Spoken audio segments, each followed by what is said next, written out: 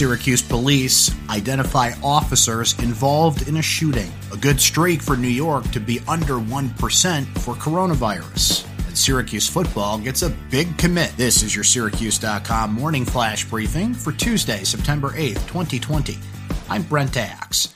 Syracuse police have identified the officers involved in shooting and killing a 33-year-old man at a gas station on September 4th. Sergeant Jason Wells and Officer Kenneth Sheehan, who both serve in the patrol division, responded to a call for a man with a gun at the Sunoco gas station at 200 North State Street. When they arrived, officers exchanged gunfire with the man, Steve D. Smith. Police have not identified who fired the first shot. Smith was shot at least once and died on the scene. A gun was found with him, according to police.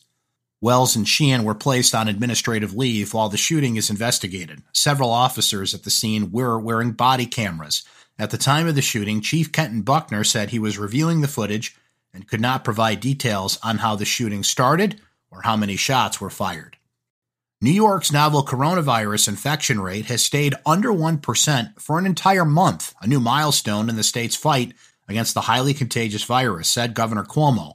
On Sunday, 0.88% of the 58,000-plus tests that came back across the state were positive. While the state's average is below 1%, 5 regions, including central New York, were at or above 1% on Sunday. Central New York's rate is currently at 1.1%. Class of 2021 offensive tackle Enrique Cruz verbally committed to Syracuse football Monday night. Cruz, a senior at Willowbrook High School in Villa Park, Illinois, announced his decision on Twitter.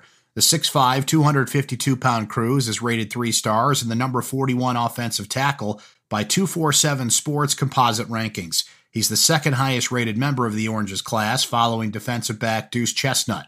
Commit number 3 on that list, wide receiver Umari Hatcher, locked in his pledge on Friday. 247sports.com lists Cruz at 4 stars. In addition to Syracuse, Cruz had received offers from Arizona, Louisville, Oklahoma State, Utah, Wake Forest, West Virginia, among others.